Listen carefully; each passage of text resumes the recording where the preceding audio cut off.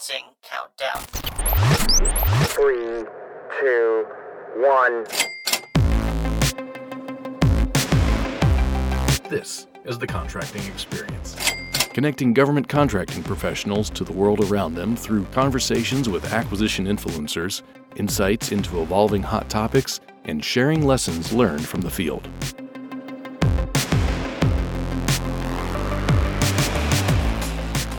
This episode features our continued conversation with Major General Cameron Holt, with a focus on questions from the Air Force contracting workforce. General Holt candidly addresses questions on retention of the workforce, con IT and information technology instability, contracting officer authorities, use of the government purchase card, and bringing Air Force business professionals up to the level of industry in utilizing software. I hope you enjoyed General Holt's direct and honest approach to addressing issues that impact the contracting workforce every day.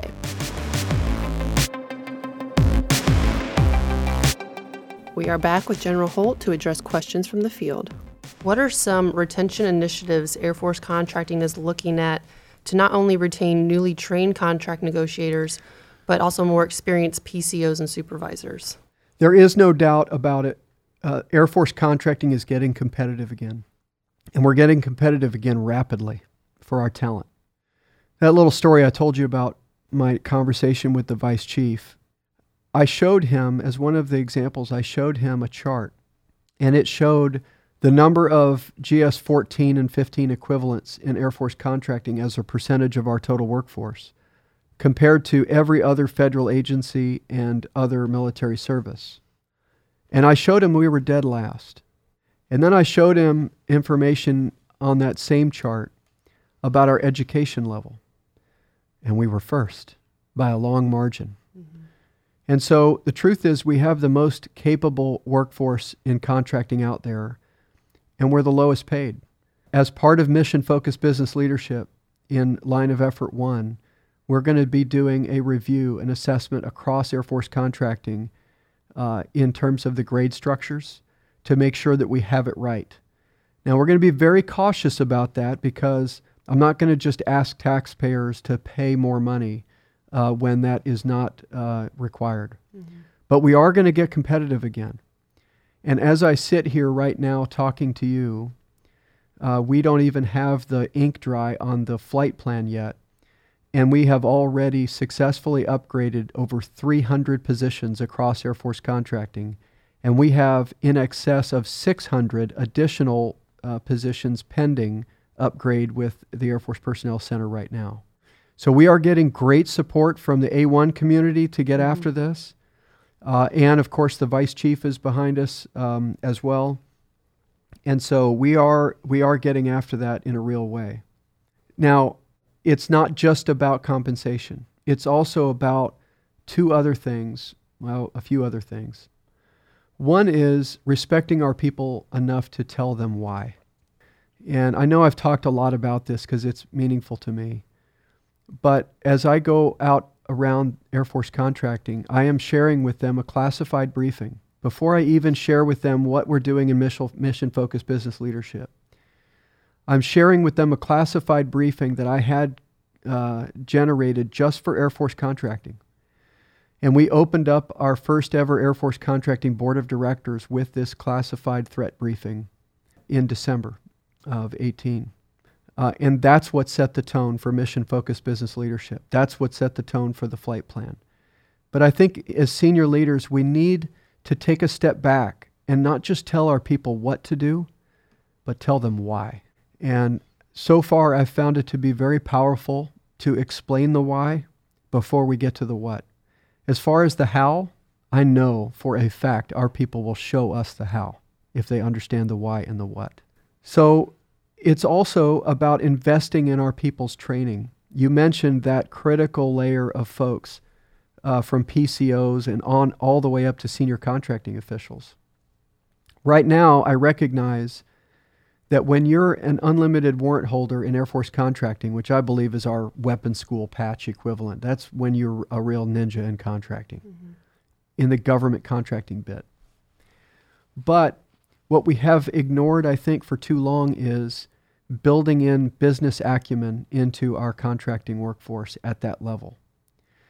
And so from the time that somebody is an unlimited warrant holder to the time that they're a senior contracting official with $1 billion worth of decision-making authority for the Air Force in business transactions, what training do we offer them? What skills do we provide to them? The fact of the matter is not much. And I think we've convinced our workforce, unintentionally, that when you're level 3 certified and an unlimited warrant holder, that you've learned all that there is to know. And frankly, I think that is not true. So I'm going to unapologetically ask the Air Force to invest in continuing to build the capabilities of our business leaders beyond that point. Once somebody has proven to me they can pass that unlimited warrant board and they have the business acumen on the government contracting side, I am going to unapologetically ask the Air Force to start investing in them to build their understanding of corporate finance, of Wall Street, of CFO decision-making, CEO decision-making, financial analysis, balance sheets, cash flows, return on capital employed, things that they had not been exposed to previously. Now, make no mistake as I say this, our first love has to be Air Force contracting. We have to know the government contracting rules first. But beyond that, I think that we need to build in our folks some serious business acumen. As we go up the chain to a senior contracting official, this is a colonel or colonel equivalent or an SES or general officer level with $1 billion worth of decision-making authority for our Air Force as a business leader.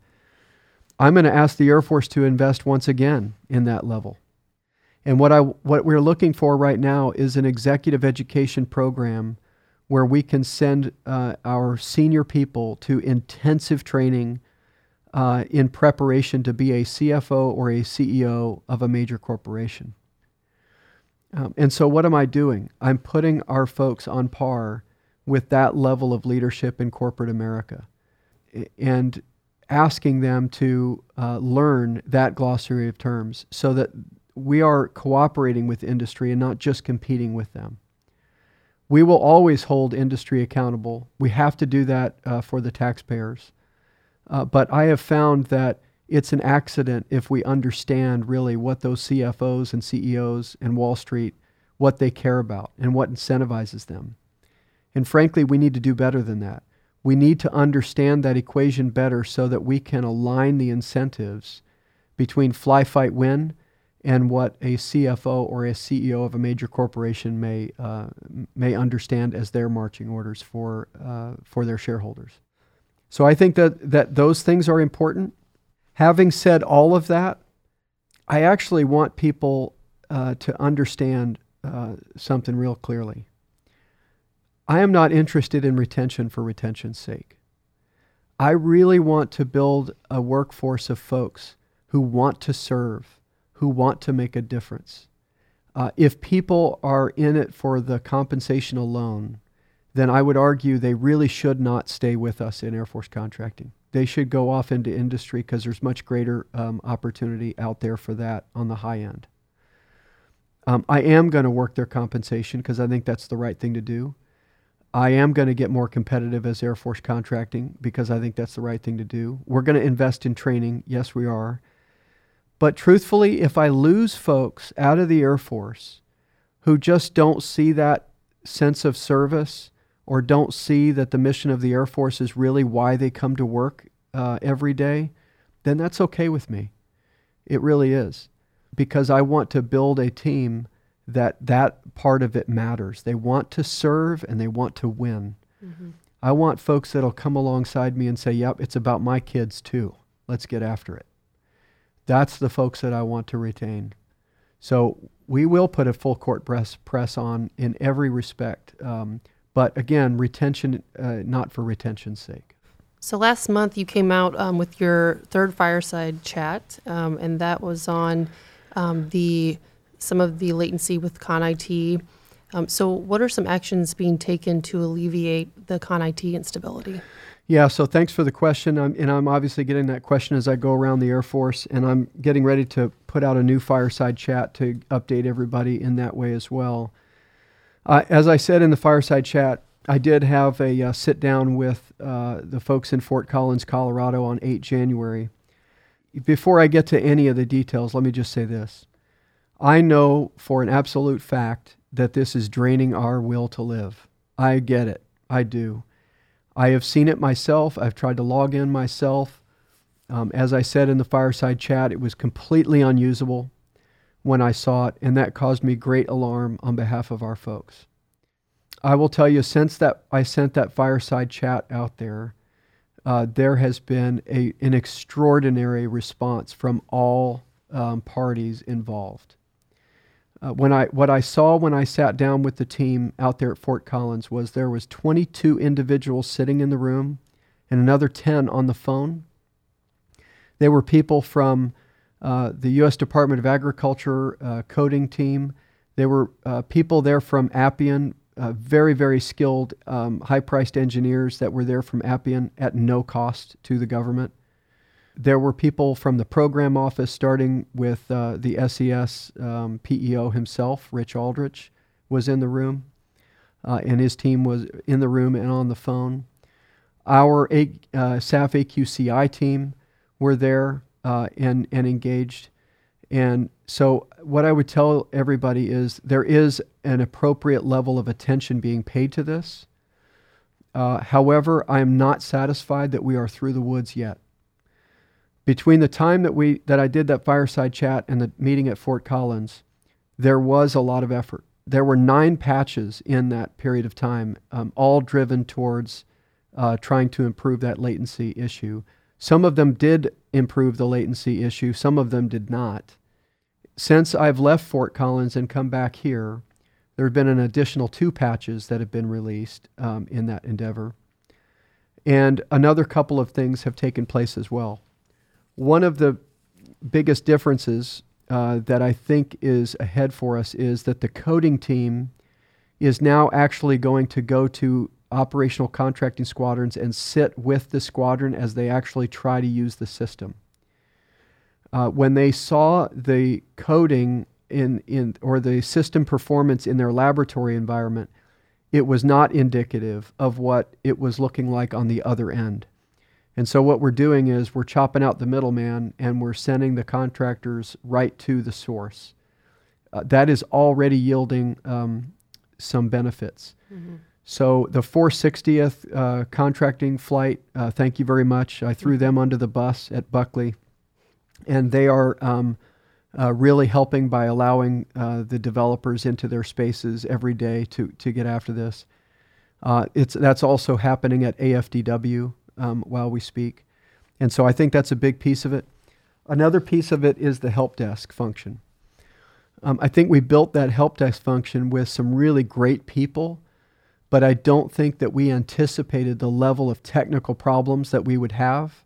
And so I've asked Mr. Aldrich, in fact, I think he brought it up to begin with, to go look hard at that help desk function and see if we can retool it for the fight ahead to make sure that we've got that function right. Another couple of issues that we saw that I think are some of the root causes of why we're experiencing what we're experiencing. So we knew we were taking risk when we started this, and what we were taking risk on was we took a DISA solution, the IDEAS program, which they're actively using. It's their contract writing system today, and they have no problem with it, or very little problem with it. We took that lock, stock, and barrel, and that became 80% of our solution. What we then focused on was the additional 20% of capability that we were going to build into IDEAS to make it con IT for the Air Force. Mm-hmm. Unfortunately, there was some risk in just accepting the reused code. And so as an Air Force contracting professional with a vast amounts more data that's in that system than DISA uses, and the vast numbers, higher numbers of people that could be using the system, the data inquiries, the database code was not filtering. And so, in other words, it was looking for every data stack out there at the same time just to find one user's information. When you use that at DISA, that's no problem. When you use it in an Air Force application, that becomes a real issue. So what I got to be honest with people about is I think there are more what I call gift-wrapped presents in that 80% ahead for us. And we're going to retool ourselves to be able to handle those as they come up. There were a number of other problems that we saw. All of those are getting worked. But one that I thought was pretty interesting was that the developers had built a test environment to test each patch and each release before it goes out. And the point of this proxy test was to overstress the system beyond any chance of an actual use case to see how that patch fares. As it turns out, when the real Air Force contracting workforce uses the system together, it actually outstresses their proxy stress test. So they had to actually create a new test. And their computerized stress test was actually hitting enter all at the same time across the entire network, which you would think would work. But they were quite shocked to learn that when Air Force contracting folks get after it, it's actually more stressful than that on the system. Wow. So they have learned some lessons, and they're getting after the fixes really fast. I would ask people for a couple things. One is, I would ask people as they come up with these challenges, not only to ping the help desk, but also to use that SharePoint tool that we have set up in ConIT. Our SAF AQCI team is looking at every single one of those inputs, whether it be for longer-term usability or whether it be short-term problems. Mm-hmm. So please pay attention to that in addition to the help desk. You would be very proud of our AQCI team.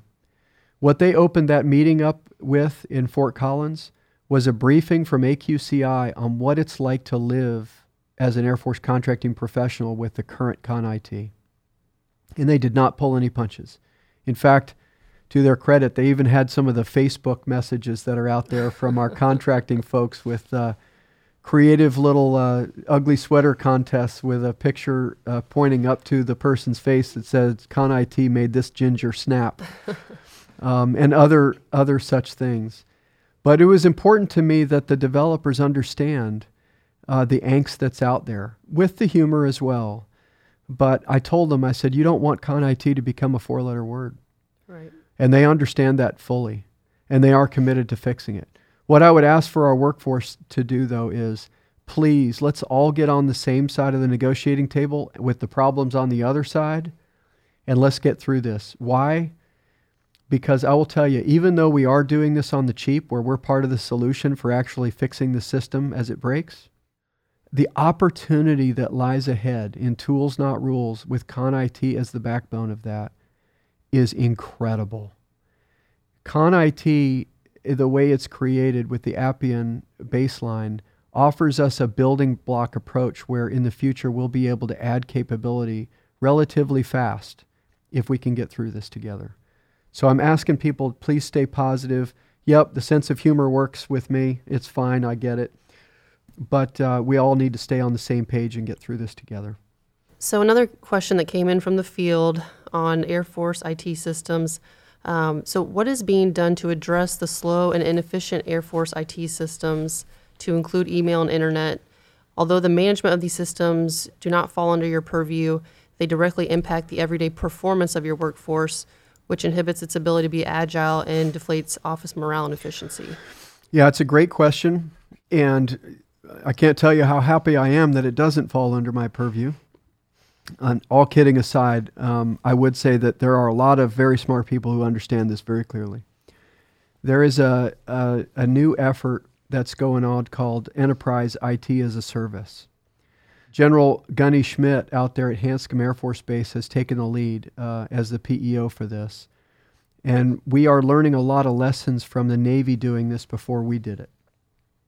But essentially what we're doing is we're going to contract out the whole thing. We are going to stop looking at this one base at a time, one comm squadron at a time. Each network at every base is constructed much differently, and some of those networks are horribly inefficient and others are more efficient. There's a very limited ability, in my understanding, to do root cause analysis between is it an application problem or a network problem? Mm-hmm. And that causes an endless cycle of finger pointing that doesn't benefit anybody. And then we have hanging out there in the background a real serious challenge with cybersecurity risks. And I will tell you, I was one of those once upon a time that used to make jokes in the hallways about, well, we don't have to worry about the Chinese shutting us down. We're shutting ourselves down because we're worried about them shutting us down.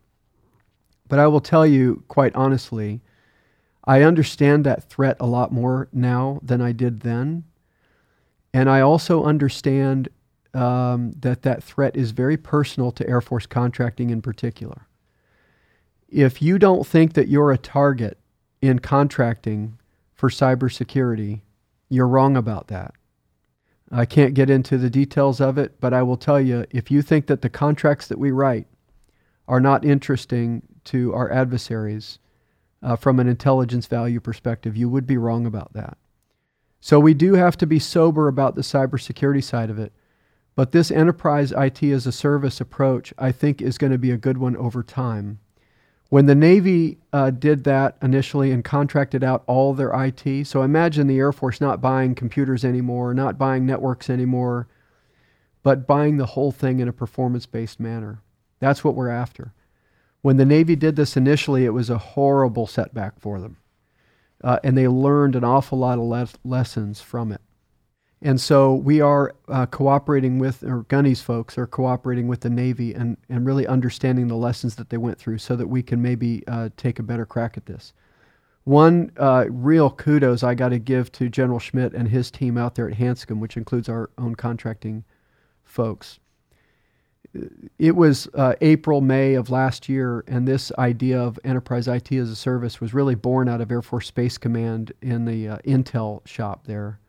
And very rapidly, it went from a PowerPoint chart to General Schmidt's team.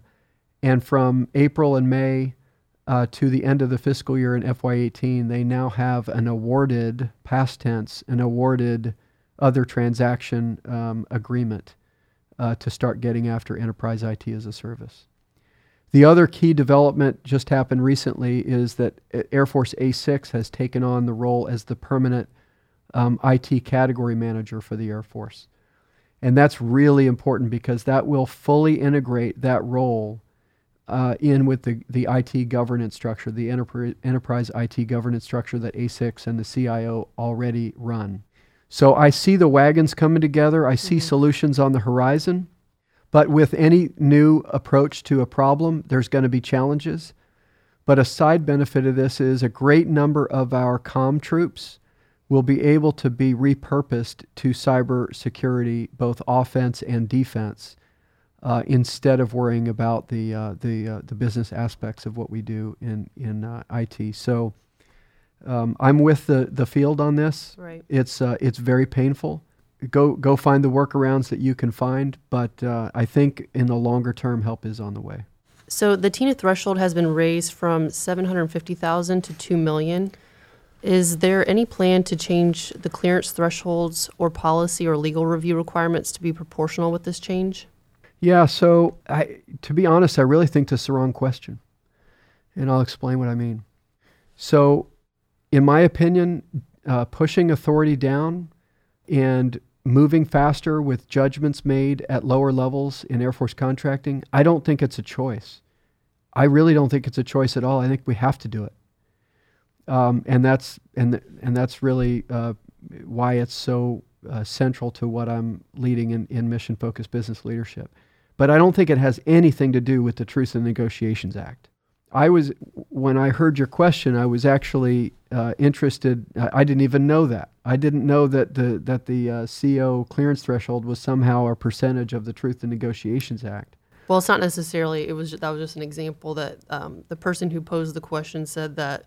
Yeah, I get it. I do. I get it. But that person who posed the question is trying to give me information that would cause me to think, well, sure, it's out of date. We need to update it with the Truth in Negotiations Act. I don't see that the authority level has anything to do with that. In fact, why would we stop there? Why would we not increase the authority to eclipse the Truth in Negotiations Act? So you see my point.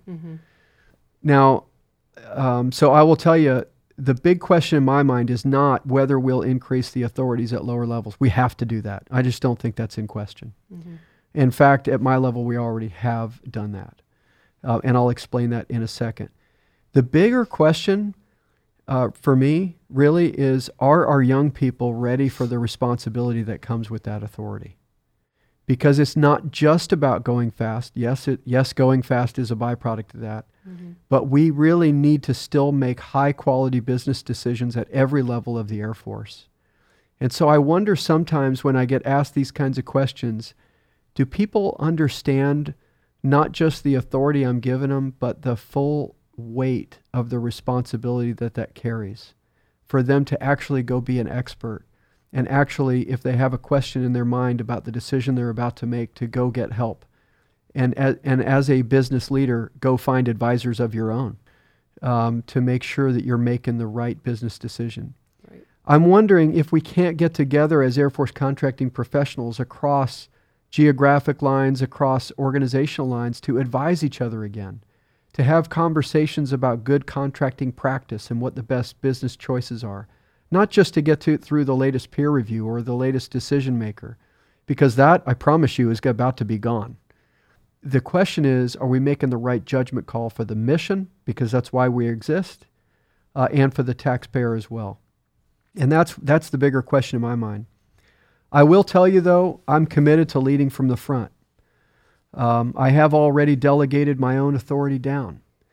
I've increased each of the senior contracting officials' authority level to $1 billion, non-competitive as well as competitive. I've asked them to operate as entrepreneurs in their own right. I have flattened the contractual flow of authority and taken 2 layers out. We haven't made the change to the AFARs yet, but what you will see is all of that part 1, what I call gobbledygook about there's HCA and then SCO and SICOs and then SICO-like authority and then directors of contracting who are not SICO-like. I can't explain it. I can't explain it to anybody who asks me. And you need a PhD to even understand what authority you have. We're taking that out and we are reducing it. And so now what you have is me as the single HCA with most of my HCA functions delegated, almost all of them. And then the senior contracting official portfolios, I think there's 27 of them, with $1 billion of authority each. And then there's COCOs below that. If you promise not to tell anybody, I'll share with you a little secret. Sure, I won't tell anybody. Since I got to AQC in June, I haven't taken a single clearance briefing myself. So what does that mean? Does that mean I've not seen anything above $1 billion come in? No. What it means is I've even delegated the ones that are above $1 billion so far. Now, I'm not promising I'll do that in every circumstance, but truthfully, I think that the value that I bring and that the AQC staff brings is actually removing barriers from the field's ability to execute. And truthfully, I have not found yet the business deal that I can add value to that we don't already have senior SESs and colonels that are quite capable of making these decisions themselves. Can they make mistakes? Sure.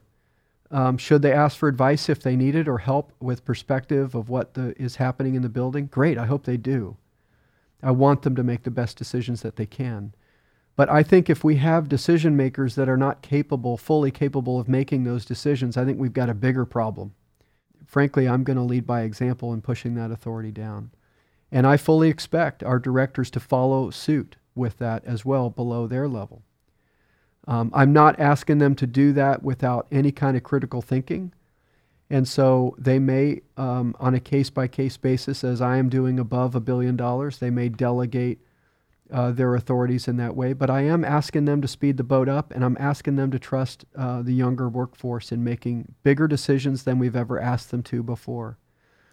And as I ask them to do that, I'm also being very clear-eyed with them and our leaders in the Air Force. And what I've told them is there's going to be rainy days. There are going to be days when we allow folks to make decisions that they're not ready to make yet. And there's going to be big mistakes that are made in some cases. And I'm telling you, I am committed to just taking the blame myself and letting them move on. And in any case where it's not to bring credit to themselves personally, there's no ethical problem and no arrogance problem, because those I wouldn't have any patience for. But if it's truly trying to push the envelope for the mission and finding new ways of doing business, and we make a mistake in that process, I'm fully prepared to take that on myself. I've told the Vice Chief of Staff this in his office. I actually heard the Secretary stand behind this herself as well. What she told us was, I'm the one who has to testify to Congress. She says, I'm ready to take on that responsibility, but we've got to find ways to go faster. And so I'm just really blessed to have leaders like that, but I'm fully prepared to take that on myself, and I'm asking our directors to take it upon themselves. Even while I ask the workforce to improve their own ability to make better business judgments and make them quick. And let's move this boat much faster. So anyway, that's the way I see the delegation issue. So during your answer, you had said peer reviews would be gone. So can you expand on that at all? I don't know that peer reviews will be completely gone, but when I increased the authority of the senior contracting officials to $1 billion, there all of a sudden became a mismatch in the DFAR's peer review threshold. And so the peer review threshold was at $500 million. And I have studied this issue carefully, and I just informed my leadership that I'm about to do a class deviation from the DFARS to increase that threshold of peer review to $1 billion. Okay. And so that will line up the dollar values. I've also asked the Office of the Secretary of Defense and the DPC folks to reconsider a policy memo that was signed out in June of 2018 that requires teams to come up to OSD level before they do a firm fixed price contract instead of a fixed price incentive contract, even before the RFP is released. In my experience, we can switch contract type even in negotiations, and there's no problem with doing that. So I don't see that adds a lot of value. So I'm looking for opportunities to remove barriers, to remove rocks from the rucksack. And so as people in the field need that kind of support, I hope they'll let me know, and then we'll go after that. But I'm so proud of our policy team, I can't even tell you.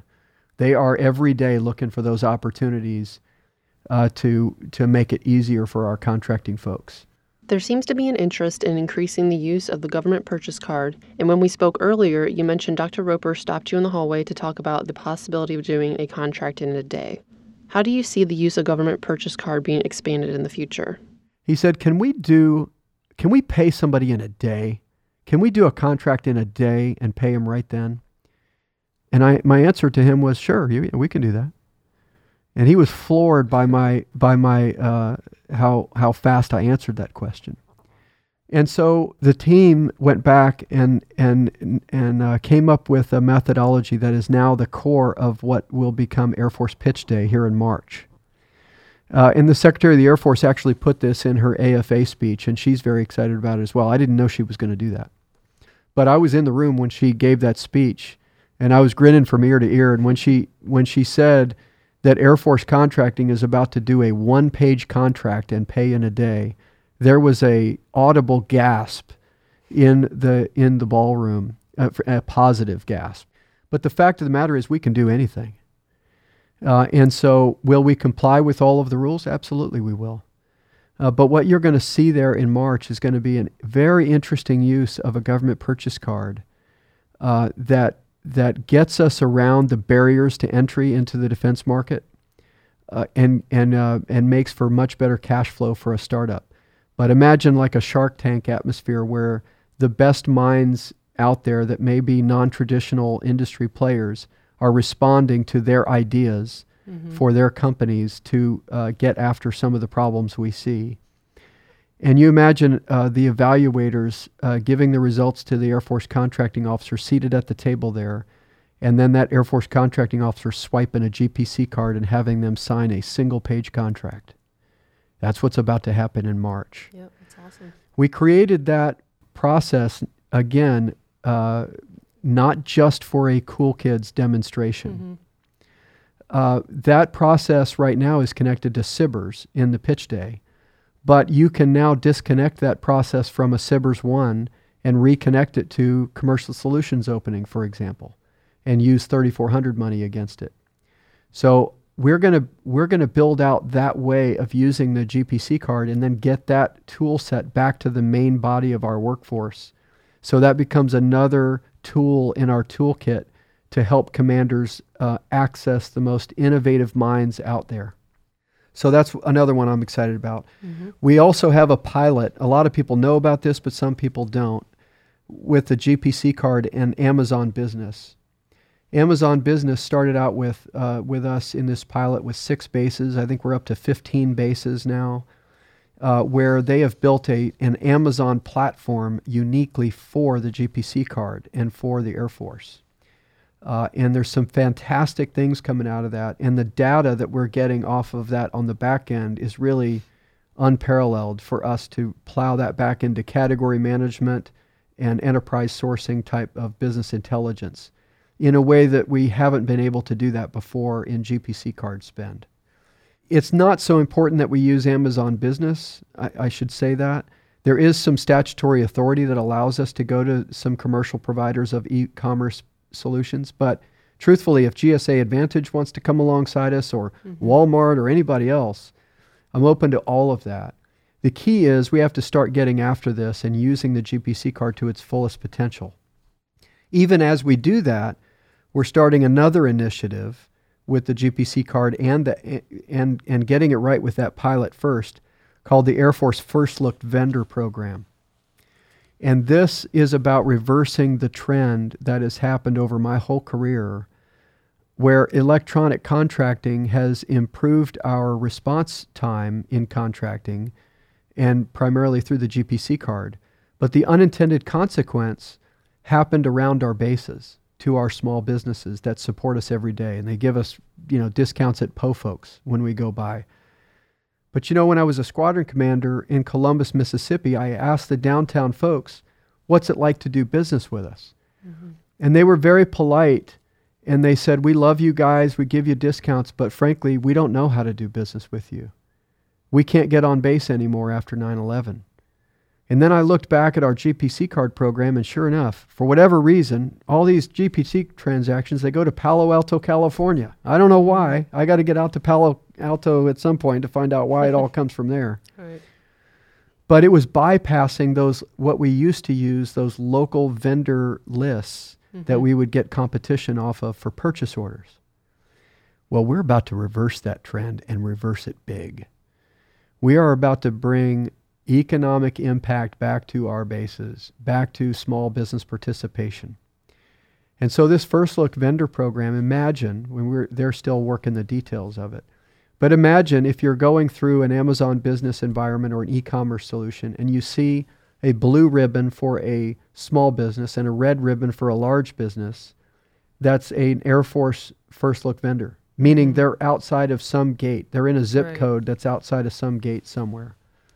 So you could be at Tinker Air Force Base doing a GPC card transaction, and if all things are equal and it's completely consistent with all of the regs that we have, go to a First Look vendor. You may have just bought something from somebody outside of Columbus Air Force Base.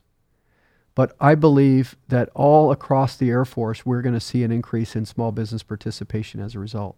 We're already gotten huge increases in small business revenues as a result of our approach to category management that fully incorporates small business into it. Mm-hmm. In fact, the only time I've been asked to explain to Congress what we're doing there is when a large business was concerned that we're setting too much aside for small business. Right.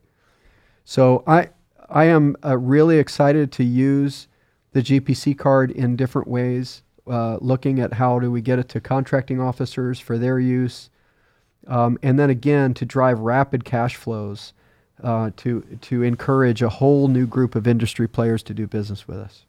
So the last question from the field that we have today is the level of business apps and software utilized by industry is above and beyond what the Air Force uses.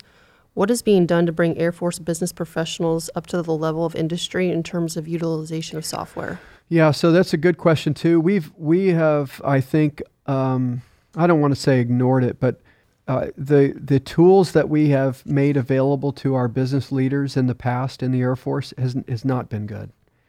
We have not compared favorably to spending another $100 million on an F-35, right? When ironically, if our business leaders have the best tools out there, it could impact not just the F-35, but every program we have, both at the base and in the weapon systems business. But I will also tell you that there is some reason for some hope on the horizon. I mentioned earlier the enterprise IT as a service approach. It'll be interesting to see how that unfolds, but my hope is that it will unfold in the way that the commercial industry is set up to begin with. And so a lot of those things that the person who asked this question saw in private industry will be the same kind of backbones that we use for our business systems for us. I'll also tell you that I look at applications much differently than most of the folks in the Air Force do. I've heard concerns, and I think the A6 has concerns about the proliferation of applications. I think in one meeting I was listening in and somebody said with alarm, do you know there's over 2,000 different applications out there across the Air Force? Now I understand the reason for that concern because somebody's spending money against all 2,000 of those. And so is that money well spent? I don't know the answer to that. But in terms of the capability that we provide to our workforce, I'm wondering if 2,000 is enough. You know, I look at Apple Computer, and they control the standard, they control the tool whereby anybody can build an application for an iPad. So they don't spend a nickel on building any of those apps. They just make sure that it complies with the technical requirements of their hardware and with their cybersecurity policies and all that. I wonder, why couldn't we take a similar approach where maybe 2,000 applications isn't nearly enough for the United States Air Force's operations? Maybe we need 10,000. I don't know what the answer is. But I would like to think differently about that. If I bring this back to Air Force contracting and our mission-focused business leadership flight plan, in line of effort 2, tools not rules, we're actually going to be taking an intentional look at this to say, what are all the tools that are available to our contracting workforce today? How can we make available all the ones that make sense to everybody? And then develop for ourselves a roadmap of how we can move to the right combination of utility, in other words, the number of applications and software that we have available for folks, and cybersecurity risk and also value. And I think we can meet all of those things and provide better capabilities to our folks. The example I'll end with is a stark reminder of this, and it's a great story, and I tell it to everybody in the federal government when I talk about the Air Force's innovation of category management, the way the private sector implemented it. We had to find a way to do business intelligence much more rapidly for us to be able to convince the Air Force to implement category management when I was at FICA. And so we had this mountain of spend chart where we actually had on the chart, we have to find a way to accelerate our ability to find the gold veins in that mountain. Because it was $114 billion over a 5-year period of time. You can't evaluate all of that at once. There's just not enough people to do it. And this young Staff Sergeant Justin Keeney, he used to be a network administrator, but he decided to serve his country. He joined the Air Force. In our infinite wisdom, we put him in contracting. He didn't love contracting, but he learned it. And by the time he came to FICA, he was doing contracting, and when we found out his skill set, we were like, okay, you're not doing contracting anymore. And what we asked Justin to do is, hey, go buy any kind of COTS licenses or COTS solutions that you can find or want, and see if you can't cobble together a better business intelligence capability than the one we have. And I will tell you, in 1 week's time, that kid was working till 2 a.m. every night. He loved it. And he came back with the draft version of what is now the Air Force Business Intelligence tool. And $80,000 later and 9 months later, we have the most capable business intelligence tool across the Department of Defense, period. And we're coming up with new uses for it every day, both in peacetime and wartime contracting. And so there's an example of where we are only limited by our imagination. But that tools not rules team, I want to be an intentional approach to bring all those good ideas out of the woodwork and get them in front of folks who can actually put money and time against them so that we can get the best tools out to our folks possible. Well, I want to thank you for being on the podcast today. I'm really excited for the workforce to hear this conversation. So thank you for your time, sir. Absolutely. I love us. I love Air Force contracting. I love what we do. I love what we do for the mission. And I'm really convinced that we're headed the right direction and that we can be a game changer for Fly, Fight, Win in this coming era of great power competition. So thank you very much. If you have suggestions for topics or people to interview or feedback on the podcast, you can submit those at thecontractingexperience@gmail.com. I want to thank you all for listening to the Contracting Experience podcast. Until next time, keep connecting to the world around you.